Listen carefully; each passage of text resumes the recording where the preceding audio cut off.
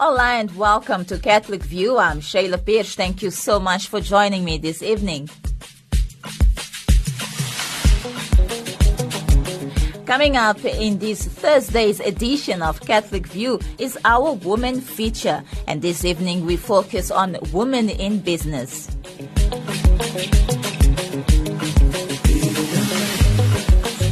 But first, I'd like us to stay in touch with what's been happening in Africa and in the Catholic Church today. So do stay tuned as I bring you up to date with some of the latest news headlines.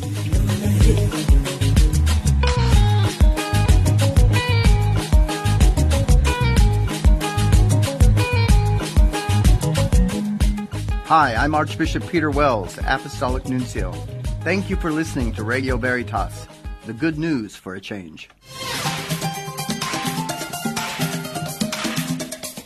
And in your headlines this Thursday evening, UN calls for dialogue between Burundi government and opposition. Boko Haram violence compounds long-term development failures. And women's role in Africa's security. Good evening once again, I'm Sheila Pires. The Archdiocese of Rouen in northern France held a special Mass yesterday to mark the first anniversary of the assassination of the 85-year-old parish priest, Father Jacques Hamel. He was killed by two Islamist militants who stormed his parish church as he celebrated Mass. Philippa Hitchen of Vatican Radio tells us more. Catholics in France are remembering the life and legacy of Father Hamel, whose throat was slit by the attackers, later identified as Islamist militants. The assailants, who also took several parishioners hostage, were shot dead by police. At the exact same time that the attack took place 1 year ago, the Archbishop of Rouen, Dominique Lebrun, celebrated Mass at the Church of Saint-Étienne-de-Rouvray. The service was followed by a public commemoration and the unveiling of a memorial stone, with French President Emmanuel Macron and Prime Minister Edouard Philippe among those paying tribute to the slain priest. In an interview with Vatican Radio's Olivier Bonnel, Archbishop Lebrun said that Father Hamel, whose beatification process is already underway, has left an indelible spiritual heritage for the whole Church and beyond. Un peu paradoxalement, depuis sa mort, le Père Jacques Hamel est plus que jamais vivant. The Archbishop said that paradoxically, since his death, Father Jacques Hamel has seemed more alive than ever before. He said that while there is still a strong sense of grief and mourning, the priest's death has also brought together people of very different political opinions. Archbishop Lebrun said the first fruit of the wound left by Father Hamel's death is peace between people whose hearts are transformed as they perceive that they are united on the same spiritual journey. On the Sunday following the attack last year, Muslims in many French towns and cities attended Mass to pray and show their support for the grieving family and the community of Saint-Étienne-de-Rouvray. Archbishop Lebrun said Muslim leaders in France and the vast majority of believers declared, "This terrorism, this is not Islam." At the same time, they can see that the terrorists are using Islam for their own ends, and therefore the attack has marked a turning point in the decisions taken by the Muslim communities to stand up and work harder to root out radicalism. And now on to African news. It is imperative that the government of Burundi agree to an inclusive dialogue with the opposition. That's the message UN Special Envoy Michael Kafando told the Security Council on Wednesday, briefing ambassadors on his recent visit to the country and neighboring Tanzania. Jocelyn Sambira has more. Landlocked Burundi has been experiencing more than 2 years of political turmoil and violence in the wake of President Pierre Nkurunziza's decision to run for a third term. Scores have been killed while hundreds of thousands of citizens have fled the country. Mr. Kafando said Burundi's leaders and opposition have diverging views on the country's political situation. He called for collective action by African leaders in solidarity with the UN to support any dialogue. 3 international rights experts have been appointed by the UN High Commissioner for Human Rights to examine grave abuses in the Kasai region of the Democratic Republic of the Congo, DRC. The development follows the adoption of a resolution by the UN Human Rights Council in Geneva in June. Daniel Johnson reports. Violence in DRC's Kasai region between local Kamwina and Sapo militia and government troops dates back to August last year, and clashes are still happening. Well over 1 million people have been displaced and many dozens of mass graves have been uncovered. The UN Human Rights Office, OHCHR, has also documented reports of summary executions and other killings, including children. 3 international experts will now start to follow up on these allegations: Bakra Ndiaye from Senegal, Luc Cote from Canada, and Fatimata Mbe from Mauritania. Here's OHCHR spokesperson Ravina Shamdasani. So the team has been mandated to collect information to determine the facts and circumstances, including by visiting the sites where these violations are alleged to have taken place. So we count on the cooperation of the government of the DRC to facilitate these visits and access to the country, to the sites, to relevant people. And it's also very important that the government understands that this team of experts has been mandated to look into violations committed regardless of who the perpetrators are. High Commissioner Zaid plans to present an update on the situation in the Kasais to the Human Rights Council in March next year. The UN Secretary-General has condemned the killing of 2 UN peacekeepers in the Central African Republic on Wednesday. The Moroccan soldiers were escorting a humanitarian convoy in the southeastern city of Bangassou when they were ambushed. The incident brings to 9 the number of peacekeepers killed in service in the border town since the beginning of the year. Jocelyn Sambira reports. In a statement released by his deputy spokesman, UN Secretary-General Antonio Guterres urged the Central African authorities to swiftly investigate Tuesday's attack on UN peacekeepers in Bangassou. He also asked them to look into previous killings of UN soldiers serving with the UN mission MINUSCA without delay and to bring the perpetrators to justice. Mr. Guterres expressed deep concern over the fighting in the southeast of the Central African Republic, heightened inter-ethnic tensions, and efforts by spoilers to derail the stabilization process in the country. If allowed to continue, he warned, the prevailing situation risks undermining the hard-won gains achieved towards lasting peace. The Secretary-General concluded by calling on all parties to cease violence and to take action to avoid a further deterioration of the fragile security situation in the country. Northeast Nigeria's problems are principally due to long-term development failures, compounded by a Boko Haram terrorist insurgency that's provoked a crisis of global magnitude. That's the view of UN Development Program UNDP resident representative for Nigeria, Edward Kalon. The problems in Northeast are due principally to development failures over the years, which have been compounded by human rights, governance deficit, poverty, and climate vulnerabilities. And, of course, the Boko Haram insurgency. Correct. We are dealing with a crisis of global magnitude in Northeast Nigeria as a result of the Boko Haram insurgency, which started way back in 2009, and an estimated 20,000 people have been killed as a result of that insurgency. We are talking about a serious protection concern with over 1.9 million people displaced, 14 million people affected, of which 8.5 million people need urgent humanitarian assistance. But the crisis should be also seen as an opportunity in the sense to try for once again to look at the root causes of that crisis. It's interesting that you say that the development deficit was there and has been there for many decades, it seems. For many decades. And the insurgency's just exposed that.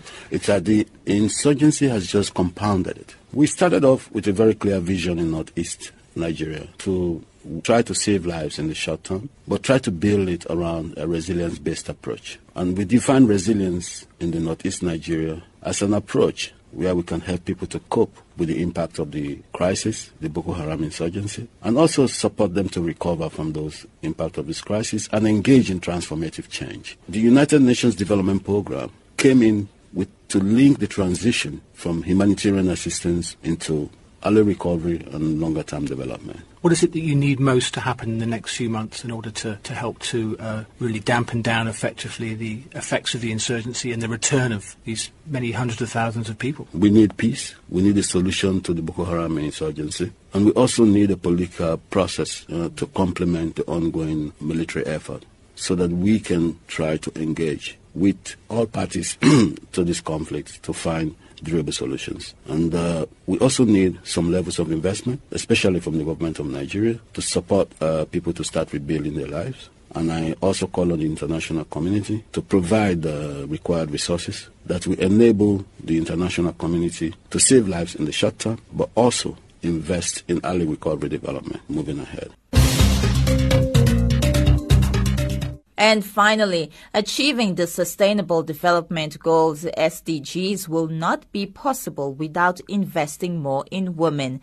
That's the view of UN Deputy Secretary General Amina Mohammed, who led a high-level group of women leaders to 2 African countries this month. Joining Ms. Mohammed in Nigeria and the Democratic Republic of the Congo DRC were the Executive Director of UN Women, the UN Special Representative on Sexual Violence in Conflict, and the African Union Special Envoy on Women, Peace and Security. Diane Penn has more. Speaking during their first stop in Nigeria's capital, Abuja, Ms. Mohammed stated that the delegation had come to the continent to discuss the general issues of peace, security and development with an emphasis on women's rights and empowerment. We know that from the economy to stability and peace, we're not able to achieve our goals if we're only investing in half of the population. It is a nation and a continent's greatest asset, the human resource. Women are often half of it, but lack the investments that we need. The 17 Sustainable Development Goals, or SDGs, have been described as a to-do list for creating a world where no one is left behind. They were agreed by world leaders 2 years ago and have a deadline of 2030. Ms. Mohammed noted that the push for sustainable development had become more complex in recent years, and although SDGs such as ending extreme poverty and providing education were important, new factors had to be taken into account. The context that we are living in is that of conflict, extremism that is within many of our countries, and in particular Nigeria.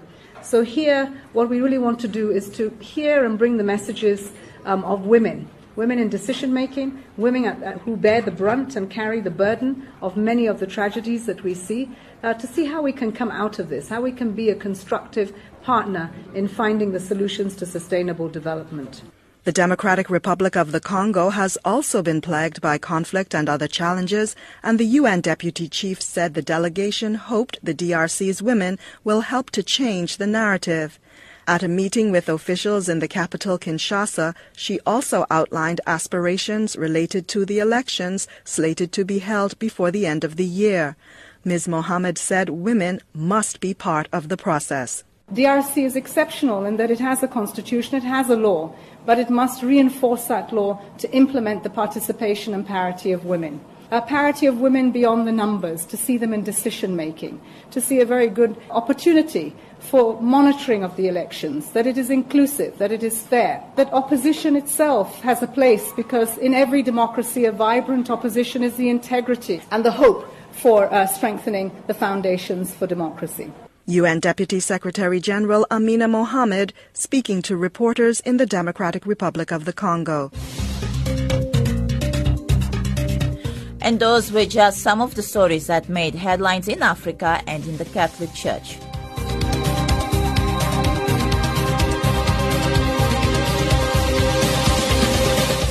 You're still listening to Catholic View, a program produced and presented by Sheila Pirsch for Radio Veritas. Coming up next is our Women Feature.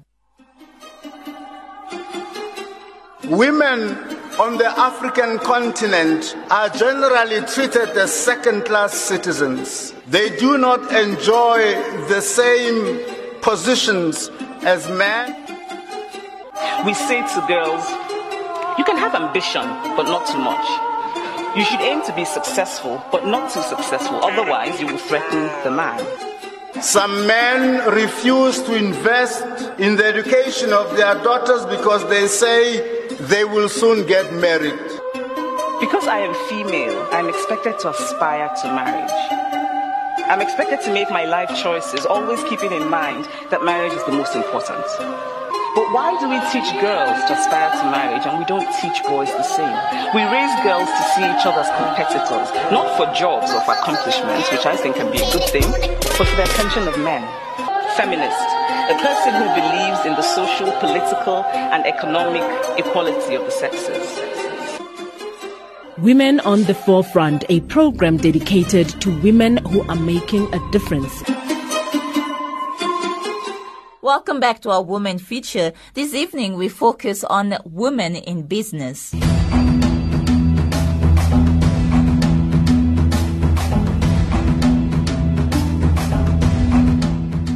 Described as the public relations doctor by her peers, Madeleine is the managing director of PR Works, a full-service marketing communications agency, which she established in 2001. With 22 years in-depth industry experience based on an impressive consulting and corporate career, the firm has achieved remarkable success under Madeleine's leadership. They say behind every successful man, there is a strong, wise, and hard-working woman. But in Madeleine's case, was exactly the opposite. Let's listen. Madeleine, you have 22 years of experience in this industry, and you have also bagged, of course, awards in the business awards, Women Business Awards. You have a family, you run a family, so you're practically full. Your hands are practically full, and still you manage to be the best of the best when it comes to everything that you do. Talk to us about your experience and how you cope with this. Shayla, thank you so much. First of all, you're making me sound like I'm absolutely ancient. I'm really not that old. I'm only 102. But thank you very much for the opportunity. I'm really, really thrilled and honored to be speaking to you. I think maybe I can just take a step back, just in terms of how PR Works was started and how things materialized. Certainly. I started PR Works almost 16 years ago, 13th of October 2001 to be quite specific. So prior to that, I was in charge of SAA's worldwide corporate communications function. And that I was also their spokesperson, and that obviously meant that I would travel all over the world, and I was their media spokesperson worldwide. So my time was really, really limited. Some months I used to be away from home about 2 to 3 weeks out of a month. At that stage, I had a 10-year-old daughter, and my son was 12. And I remember, I was in that position for about 6 or 7 years. And I remember speaking to my daughter, and I was in Miami, and her normal phone call would go something along the lines of, "Oh, Mom, I miss you so much. When are you coming home?" That type of thing. And when she started the conversation off with, "Where are you, and what did you buy me?" I realized that I had big trouble. And then I realized, my children are growing up very quickly, and even though my husband at that stage was a full-time parent, and that was also very, very controversial for those days. He was in the police. He was actually the one he was a detective. He was actually the one who uncovered the Wimapan serial killers. So he was really, really good at his job, and we decided that with me traveling so much and him working shifts and obviously crazy hours to catch the bad guys, we needed to give one way or another. And he actually decided to quit his job to give me an opportunity to pursue my career, and he raised the children. But, when I had this conversation with my daughter, I realized that even though my husband was absolutely superb with the kids, I was being an absent mother. And I remember after that conversation that I had with her, I decided to start up PR Works. I had never worked for an agency before. I was always on the corporate side, so I used to work with PR agencies and tell them exactly what I needed or where I needed their help. But I had never worked on the agency side. So I decided to leave and to start up my own business, and fortunately for me, the media were very excited about this new prospect, and they published my story. And ComAir phoned me and they said, "We believe you're in the market. Would you like your first client?" And I said, "Oh, yes." Amazing. So that was 15 and a half years ago. Wow. And I always said to people that, PR Works will never be the biggest PR agency in South Africa, but we would be the best. And I think that is something that we have proved consistently over the years. We've won Best PR Agency in Ekurhuleni for 7 consecutive years. We've won Best in Joburg, Best in South Africa, Best in Africa, and we even won a second place in the world. At the last Prism awards.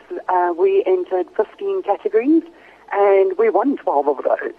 So I think we're clearly doing something right. And when I spoke to a client of mine the other day, he said to me, you know, what makes PR Works so different?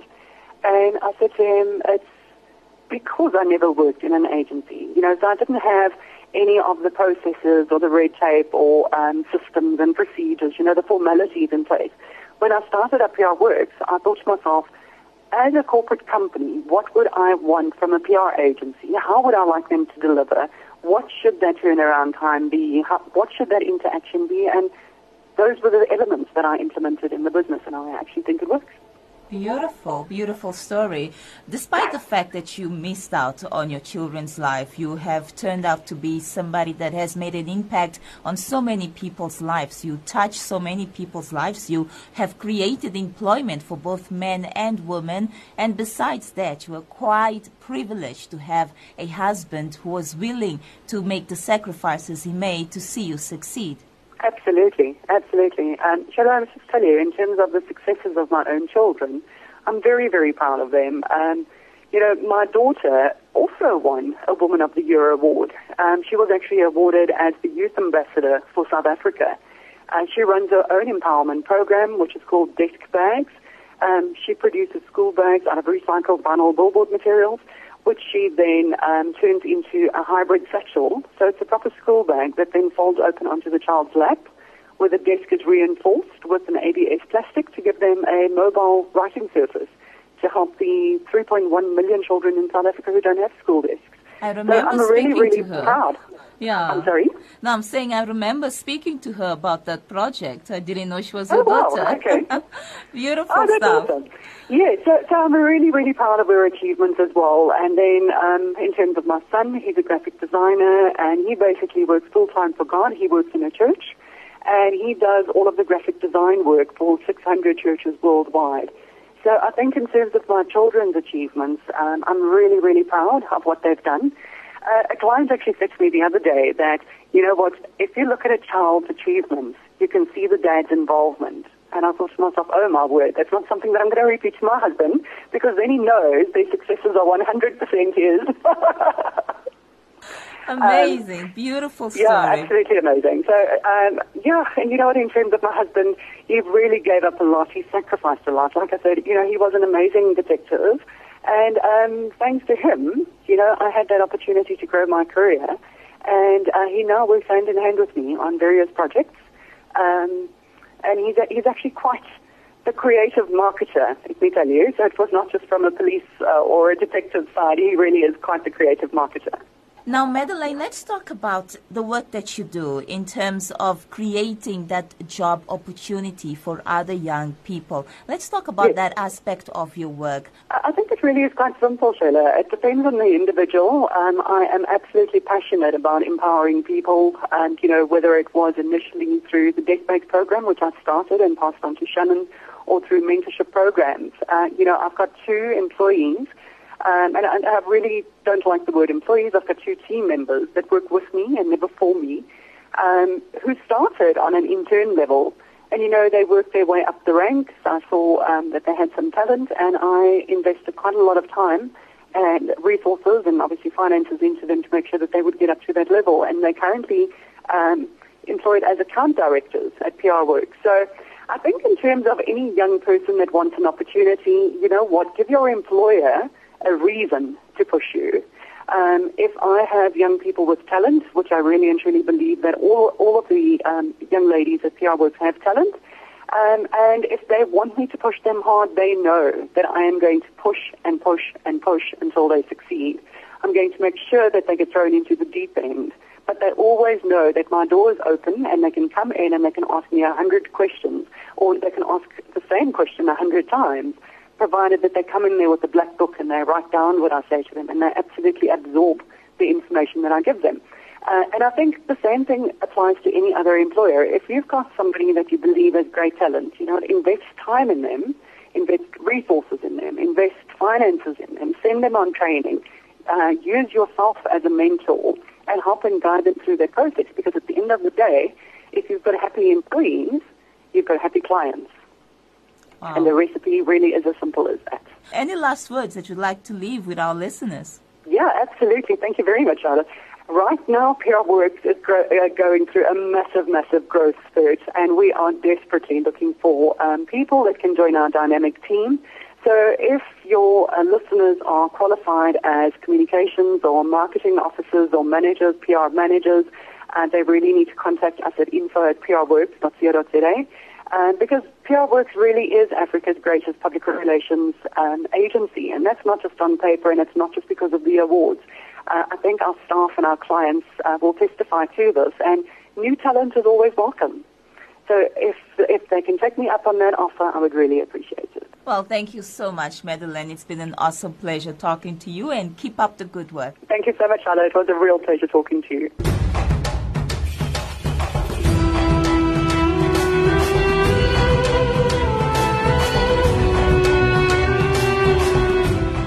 You've been listening to Catholic Views Woman feature. Should you wish to participate in this feature, feel free to email me, sheila@radioveritas.co.za.